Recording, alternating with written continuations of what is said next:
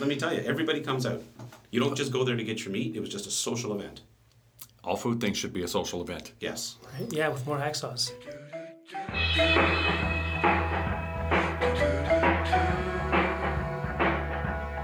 Is it possible that Canada's most interesting food event happens annually in a home on an unassuming street in Sherwood Park, Alberta?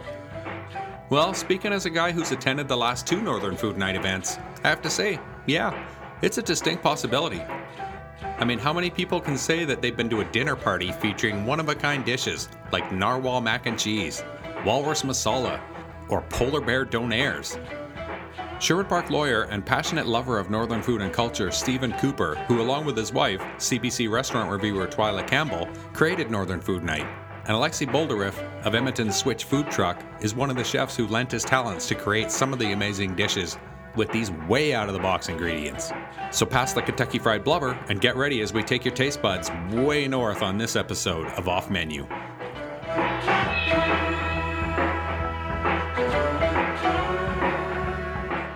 Welcome to Off Menu. Steve, maybe you can explain to the listeners what Northern Food Night is. Well, Northern Food Night was initially a Slow Food Edmonton event, and we were spitballing ideas, 10 years ago, about ways to focus on local cuisine, and I convinced everybody that local could involve food from the north, things that I was familiar with, and it just sort of morphed from there. It started out as a fundraiser and a celebration of northern cuisine. The latter is still the case. It's not a fundraiser anymore because we just simply invite friends and family. And for the last 8 years, it's been a function at our house that has involved whatever proteins and other things that I can find in the previous year to put in the freezer in anticipation of our Northern Food Night. How do these proteins end up showing up in your freezer? Because who the hell, like who just opens the freezer and goes, oh, look, I got some walrus, I got some polar bear in there. Yeah, we do. We probably show it Walrus off. of the Month Club. Walrus of the Month Club, yeah. You know what? The food never takes... It's not a matter, for the most part, of going to a store somewhere and picking this stuff up. In some instances it is. There's a wonderful store in Iqaluit that provides what's called country food, which is anything off the land. And so that provides one resource to pick up the proteins. I get my mukta there, my seal fat and seal skin, whale fat and whale skin. I get some fish products there. But the big, fancy, exotic-sounding proteins are all a matter of finding people who have it. In one instance, I needed polar bear meat this year. And there was great interest in the small amount I had last year. And I put the word out on Facebook, and my northern friends said, hey, so-and-so is going out hunting. I said, please save me a chunk. And they did. And then the fun begins because I have a staff member going there, or this person passes it to that person, who mails it to another person who brings it in their suitcase. All of the proteins, except for the little bit that I get at stores, are the product of somebody going out hunting, not necessarily just for me, and never just for me, right. And saving us a chunk. It's nice to have good friends, I guess, right? It is. And very talented friends, as a matter of fact. And your connection to the north is you lived there at one point, right? Most of my life. We went from Chemical Valley in southern Ontario, Sarnia, up to the incredibly clean, crisp Northwest Territories in 1971 when I was 8 years old. And from Fort Smith, my father decided that wasn't exciting enough because we had flush toilets and we had long-distance phones and we had one television station and a radio station. So we went to Coral Harbour, Nunavut, and it had none of those things. We had no flush toilets, we had no long-distance phones, we had no TV, no radio, and thereafter, very short stint in the south, back to Hay River, Northwest Territories, where they had a high school, which was essential for me at that point. And after 24 years, I moved south. Mm-hmm. And Lex, you attended Northern Food Night in 2015 for the first time as a guest. Yeah, that's right. Before you started cooking for us all this year's edition. Having eaten many of those proteins the first year, were you intimidated by those, or did you find the challenge inspiring? No, it was definitely more the inspiration side for me. There were so many great things last year in 2015 that we got to try, particularly the Walrus Masala, which was just a big standout. But yeah, I mean, most chefs, I think, are excited about a challenge like that. I still have friends, when I mention Walrus Masala, they start giggling instantly. It was like the biggest joke last year. Yeah. Bettered only, I might say, by the polar bear masala this year, by the same chef. Boy, bettered? I don't even know. That was pretty equal. They were really both awesome. Probably my two favorite things both years. Yeah. What proteins did you... Joshna. Shout out, right? Name drop. What proteins did you end up cooking with, Lex? I cooked with quite a few. Wow, I worked with polar bear. I worked with walrus. I worked with bowhead whale. I worked with pipsy, muskox, caribou, narwhal. So just about everything is what you're saying. Yeah. You had your hands in everything. Yeah, I did. Yeah, it was nice. Yeah, it's kind of cool. Some seaweed. Yeah. Yeah. What kind of challenges did you find with those kind of ingredients? Because I'm sure, the average chef in Edmonton doesn't cook with those kind of things on a daily basis. Yeah, well, the biggest challenge is not really knowing what the nomenclature is, knowing what piece of meat you have until you've thawed it and had a chance to look at it.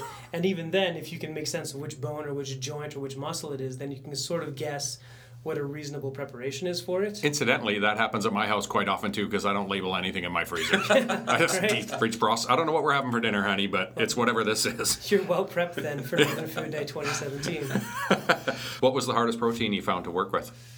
Probably the walrus. The walrus is really, it's tricky. It's really gamey. It's there's a lot of fat and connective tissue that you have to clean off of it to get it ready to cook. And it's got kind of a fishy taste because they eat so much fish that you need to work around that and work with some really big, punchy flavors. If there's one thing that I learned from 2015 from Josh and his curry was that big, bold curry-type flavors work really nicely to balance out the big, bold flavors of those proteins. Mm-hmm. And sometimes to hide the flavor. yeah, a little bit, sometimes. Sometimes, yeah, sometimes that's the case. I mean, we worked with I guess I'll call it a protein, but it's basically fermented either whale meat and fat or walrus meat and fat. It's called iguanak. And iguanak is just basically buried. One of these cuisines or products that is the result of survival. And our Northern Food Night that we had at Charlie's Burgers in Toronto involved iguanak. And I picked up on the smell and the taste because we, at my suggestion, served the walrus mac and cheese, which was really walrus iguanak, in a bowl with a clothespin. It was a bit of a joke because this stuff was so smelly. Before the chefs worked with it and turned it basically into bacon chunks, incredibly aromatic protein slash fat. I think, Yeah, it is. Lex, what was your favorite dish of the ones you cooked? Give us a short rundown of a couple of the ones you liked the best. I really liked the polar bear donair. As did I. That was fun. It tasted, to me anyways, it tasted just like regular donair meat, like you'd find on a street corner at 3 a.m. somewhere in Halifax. Minus the polar bear, of course. So that was a standout. The green curry walrus is actually a standout too. I wasn't sure how that was going to work. We had the luxury of using Steve's fantastic pressure cooker. Fantastic is between asterisks there. Air quotes. Never seen one like that before, but it only blew up once, which was good. It didn't kill anyone. Steve got, I think, the worst only ruined of it. one shirt. Walrus doesn't wash out too well, apparently. No. A little oily. Yeah, I reckon so. But that one was really nice too. But I mean, it's hard to go wrong with green curry, right? It's just such a nice flavor that it goes with everything. Yeah, and I remember Joshna, who's one of the other chefs that were involved this year and last year, I remember that's what she was saying. We were standing on the deck after we ate a couple of those dishes, and he was saying, you know what? The masala, I make the masala because it's such a bold flavor, and it works with almost any protein, whether you like the protein or not even. It kind of masks it a little bit for the people who don't want it. Yeah. And she makes a great masala anyways. She does. Well, it's a family recipe, right? Yes. Yeah. Those sausages were good too. The fermented sausages, I think that was probably my favorite in terms of actually working with the flavor, because that was a fermented muskox and narwhal sausage, and the muskox has a really gamey, irony sort of taste, kind of like a liver, right? Mm-hmm. And so playing with that flavor and kind of running right down that exact same road and going with a nice tangy sausage to balance that earthiness, I thought was good. It turned out really, really well. I think that cut of muskox might have had those characteristics, but everybody tried the muskox French rack, and I don't think that particular cut is so wonderfully marbled. It's almost like it's from a different animal. Yeah. Than the muskox that you used for that incredible sausage. Yeah. And yet it worked out to be one of my favorite dishes of the night. Absolutely. Mm-hmm. There was actually I thought personally there was a lot of dishes there that I really quite enjoyed this year. I enjoyed a lot last year too, but I think there was more this year. Yeah, and I think last year it was a bit less well organized by us as the host and the hostess. This year we had signs telling you where the food was, rather than simply running between the chefs and the kitchen where everything, or the table where everything was being served, and trying to remember what everything was. Yeah. So you started Northern Food Night in 2006? I think it was around 2006. We haven't had one every year, but almost every year, and at least one year we had two. One was the only time we've ever done a formal Northern Food Night outside of our house in Edmonton at the former Bistro La Persade. Right. So people were dressed up, and there was lots of people. There was, I think, 80 people rather than the 50 people we usually limit it to. Everybody who's attended more than that have agreed that that was our least favorite. But what that was a setup for our Northern Food Night at James Beard House in New York City. So we were testing out some things there in a more formal environment to try to get feedback in anticipation of that event, which happened, I think, 2 months later. Mm-hmm. Yeah, so from that way it started, it's evolved quite drastically since the beginning, right? Evolved or devolved, I guess.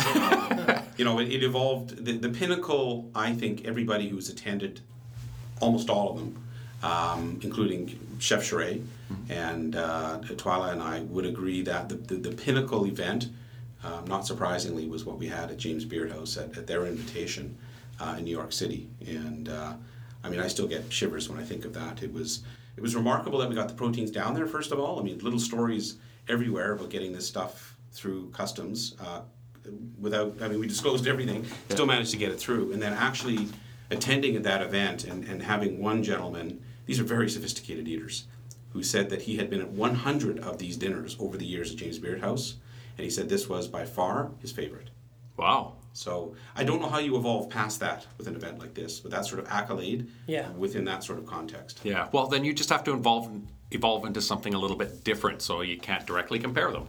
I suppose. We have offered Northern food to the Duke and Duchess of Cambridge, of course. That was a completely separate event in which the Northern food was part of, but not the focus of the food event. So that was another acme in the path of Northern food that we've been involved with. In addition to interesting ingredients, the cachet of Northern Food Night, or at least part of it, is that you bring in some quite renowned chefs. Tell me how you managed to get Louis Charest, the head chef at Rideau Hall, to participate. Well, we first met Paul Fink, who at one time had a show on Food Network Canada, I think it's called Fink, which is how he's known to his students. It was a reality show based on students who were often at risk and for whom he was teaching life and job skills. And we met him at a slow food event in Toronto, I think Terroir, actually.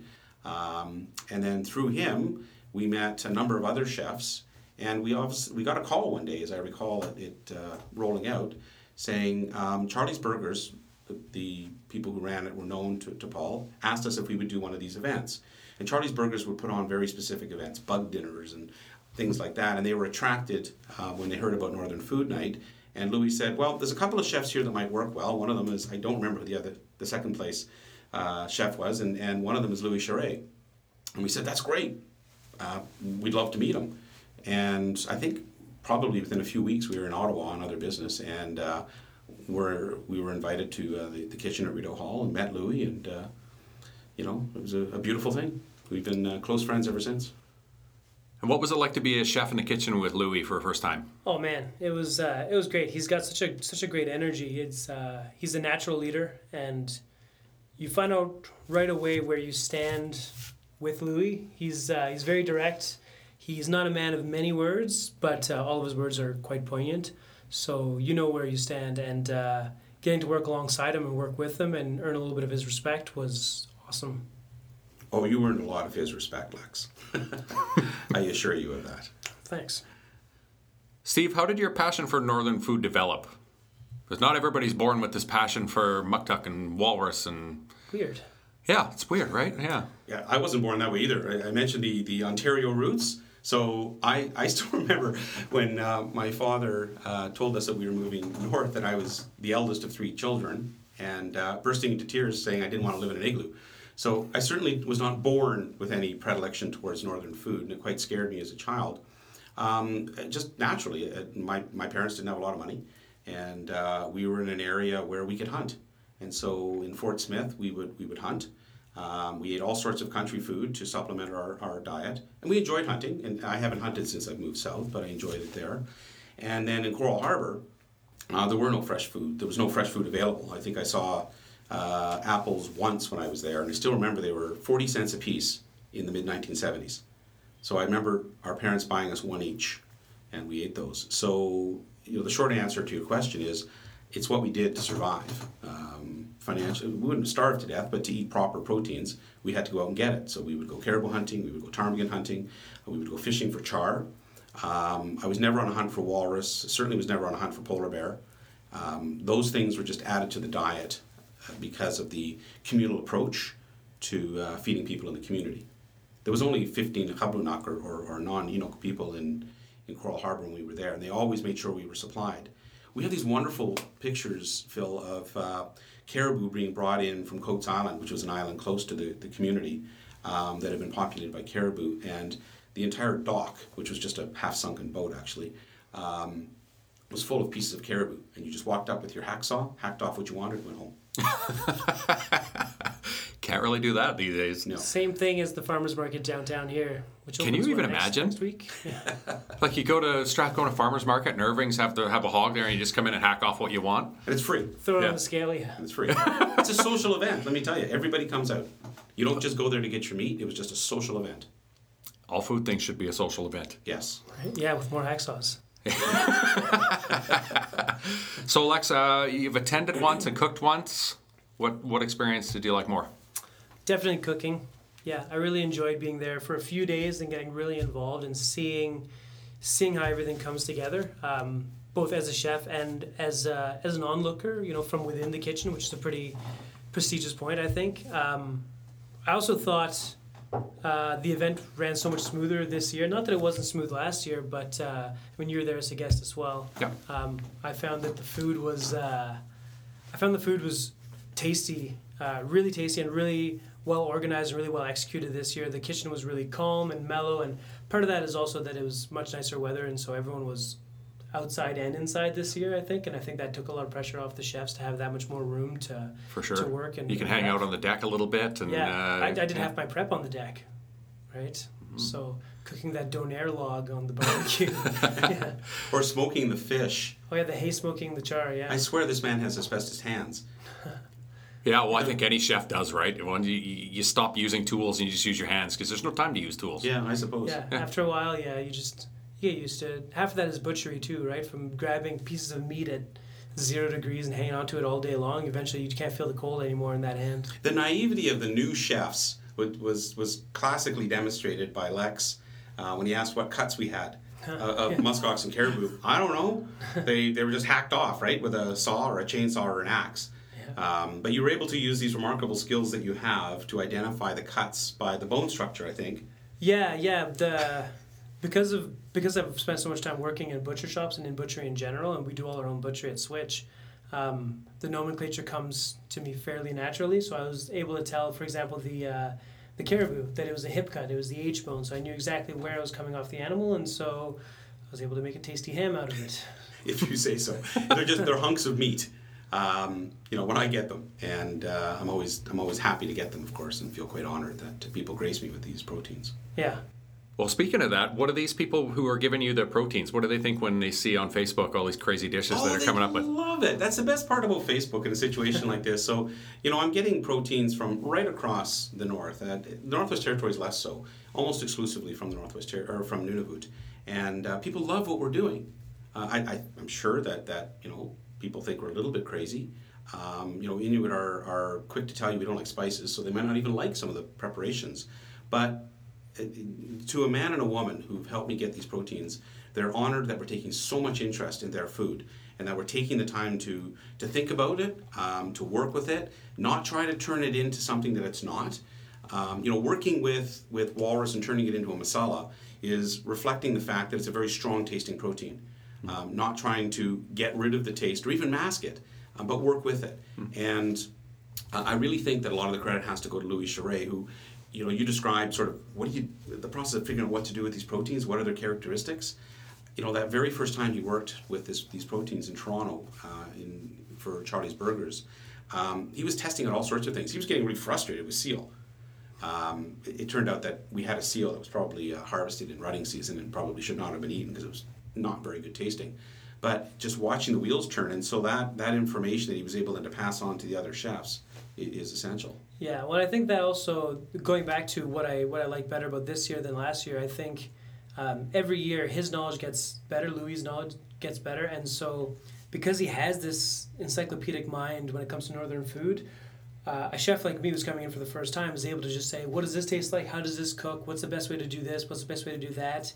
And so I don't have to do any of that guesswork myself. He's done it all, and he has all the answers. And from there, it's just a question of adding a little bit of my own creative flair and some of my own flavors. Well, there was a chef's chat line that we set up on Messenger with just the chefs and myself and Twyla there. And some of the conversations, I mean, they're just classic. The chefs talking about which mukta would be better to go with the muskox in your sausage, narwhal or beluga or bowhead. I think you went with bowhead in the end. No, it was the narwhal for the sausage. Was it? Okay. Yeah. And I mean, those conversations are just classic. And you have Louis there who just sort of kicks in a suggestion here or there. He'll correct the chefs when they've misstated what they think the characteristics might be based on tasting. Both of the chefs that helped out Louis and Paul this year were guests last year and ate the food. So you had some knowledge of it, but not as a bare protein. No. And so that's where Louis was able to come in and clarify. Yeah, it's nice to have that resource, right? Yeah. He's been there almost every year, and every year he's going to get a little better handle on it. And one of the best things about having Louis involved, and there's lots of them, is that northern proteins are now regularly offered at Rideau Hall to visiting dignitaries. He's had, never frozen char, as I recall, offered to a senior dignitary. I don't want to say the Empress, but somebody connected with the Japanese government. These are exciting things that I don't think would have happened but for Edmonton's investment in these proteins. And that, although Edmonton is certainly not the north, it's a gateway to the north, and we were able to introduce these proteins to a man who has a lot of influence on the culinary habits of senior members of governments around the world. So, was Northern Food Night Louis' first exposure to cooking a lot of these proteins too, or was he kind of a veteran of some of them? No, his Northern Food Night connections were really not Northern Food Night, Charlie's Burgers. So we had taken a concept that we had developed in Edmonton, introduced it to Toronto through Charlie's Burgers. That's when we met Louis, and that's when he spent hours trying things and spitting them out. Trying to learn about these proteins, and that was the base of his knowledge that he's now developed over the previous 5 or 6 years. Well, now he's the authority. When can we expect a polar bear donair on the menu at Switch Food Truck? Oh, I think it's a supply chain issue right now. It'd have to be really expensive. Right? All right, I want to try something here. We're going to do something I'm calling Make Your Case. So I'm just going to throw out a question, and we'll all make a case for your answer. It's going to be a little bit more difficult for me and Lex, considering Steve's a lawyer and argues for a living. I don't argue, I debate. I argue. I just cook. Very well. Okay, if you could eat only one regional cuisine for the rest of your life, what would it be? Oh, I struggled with this one. So what I've decided to do, that before all of the other regional cuisines were destroyed in this horrible future world, I was going to merge two, and I was going to call it either Italianese or Jap Italian. Now, I have a reason for that, okay? So hear me out. It's not a natural combination. I respect that. But what it does is it merges the science of Japanese cooking, where they make the best of everything. Noodle soup, pho is great, but ramen is better. North American beef is fantastic. Compare that to a Kobe or more generally Wagyu beef. They have the science down. But it's the Italians that have the art. So everything's rustic. They use the best ingredients, but they don't care so much what it looks like. I mean, a bowl of spaghetti sauce is not that pretty. A bowl of ramen has all the components carefully placed, so it's a work of art. You don't know whether to just stare at it or eat it. And so I think the combination of those two, call it what you want, is the cuisine that I could live with for the rest of my life. Wow, you really thought about that. Yeah, no kidding. Wow. It's funny that you went that route because I was going to say Japanese. There's so many wonderful things to say about Japanese cuisine. They're such incredible artisans, and they pay so much attention to the balance in food, balancing flavors, balancing textures, balancing temperatures. everything that they do has such incredible precision, and I guess that's a good reflection of their way of life as well, and their attention to detail. But everything about Japanese food, and they do use the very finest ingredients, which is something that you see a lot in Italian food.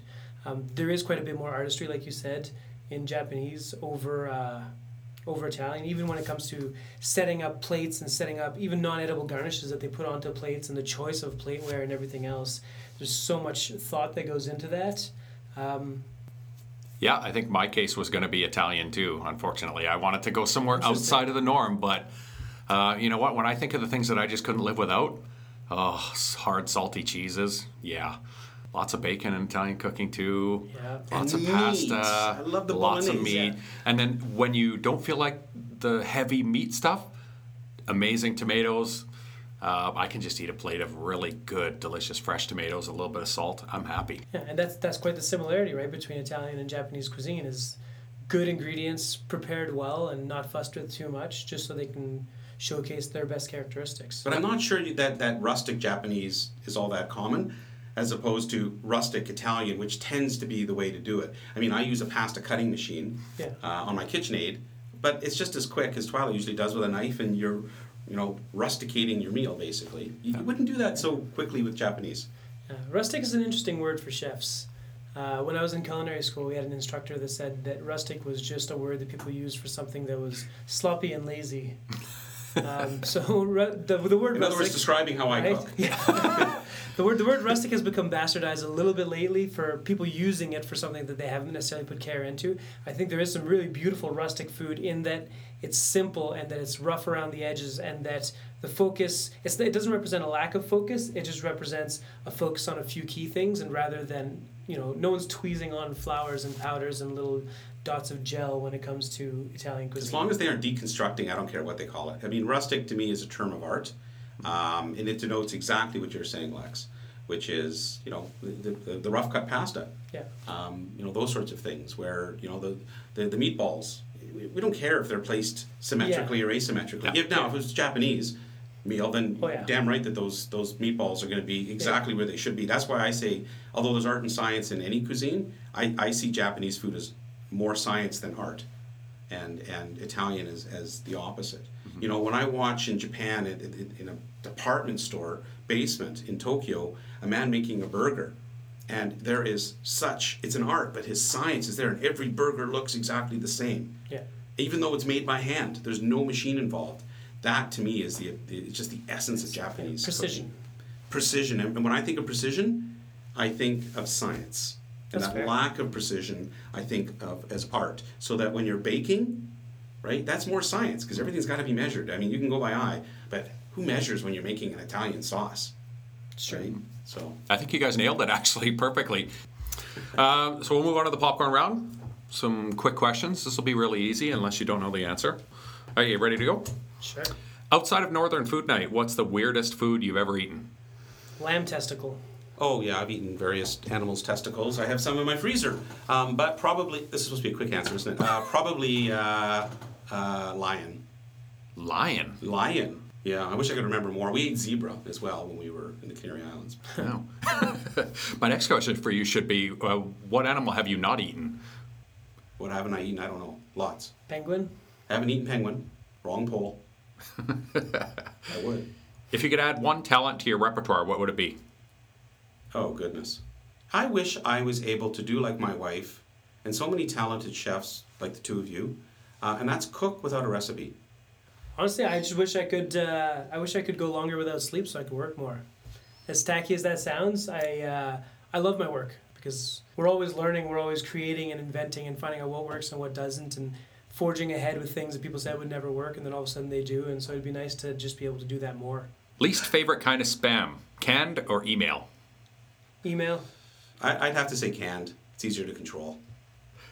Team summer or team winter? For me, Team Winter. Yeah, I'd say Team Summer for Edmonton especially. It's festival season. There's a lot of beautiful, wonderful things going on in Edmonton in the summertime. What is your bucket list travel destination? Japan. I haven't been yet. Mine's going to sound weird. I'm a genealogist. I'm waiting to go to Belarus, where my grandfather was born. What is your guilty food pleasure? Oh, easy. Budapest Deli deep fried bacon. In fact, Louis Charest calls it culinary crack, and he is correct. Deep fried bacon. Don't eat it. It'll kill you, but you'll die happy. It's all you can ask for in life, really. Yes. Yeah. I'd say foie gras. It's just, it's something you don't want to have every day. It's rich. It's decadent. It's incredible. And because you don't have it every day, you can really just kind of savor it and soak it in. Nobody is better at blank than me. Sorry, I'm laughing because I'm thinking of all the answers that my family would be putting in there. They wouldn't agree on one, but go ahead, Lex. Oh, I don't know. If I'm going down the same route of what people would say about me, I would say pretentious wordiness when it comes to food. Inappropriate condescension. Nailed it. Favorite curse word? Fuck. I'd say probably fuck. It fits in the middle of words, right? Yeah. You can't use words like shit. I won't use a lot of misogynist terms. They just aren't in my vocabulary. But things like the word shit doesn't fit in the middle of a word. But you can say, that's just ridiculous, or I can't even think of an example now all of a sudden. But you can put Fan-fucking-tastic. Fan-fucking-tastic. Well done, Phil. Yeah, well, random obscenities is actually my special superpower. Do you have a phobia? Yes. Is it spam? No. No? Okay, good. Not really. I don't think I have a specific phobia. You're not going to say what yours is, Steve? Oh, well, you didn't ask me. You just asked me if I had one. Touché. So, are you asking me? Then I would say... Guess. I have claustrophobia, whatever the height phobia is. One of my nightmares was being at the CN Tower with my then 3-year-old son, and he walked over that glass floor, and I had to just beg him to come back because I couldn't force myself to get on the glass to haul him back. I'm not afraid of spiders, but if I see one, I want it out. Yeah. Because if I know that as soon as I lower my guard, it's going to lay babies in my face. All right, last one. If you overheard someone talking about you, what would you hope to hear them say? I would hope to hear them say that I made the best meal they had had. Probably for me, given what I do, that he cares. It's important to me that people realize that I care about the people that I'm working for. Well, not even work related even. I don't know yet work at all, but I can tell you just from Northern Food Nights, the fact that you care is pretty damn obvious.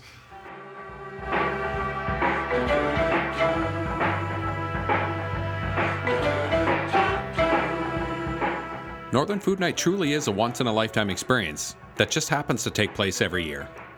It's an evening filled with passionate people, inspiring food, and a healthy sprinkling of wine, and I'm honored to have attended twice. Thanks again to Stephen Cooper and Alexi Boldareff for joining me to talk about the event on today's show. Music for Off Menu provided by Mrs. Glass. Until next time, remember, life's too short to eat shitty food.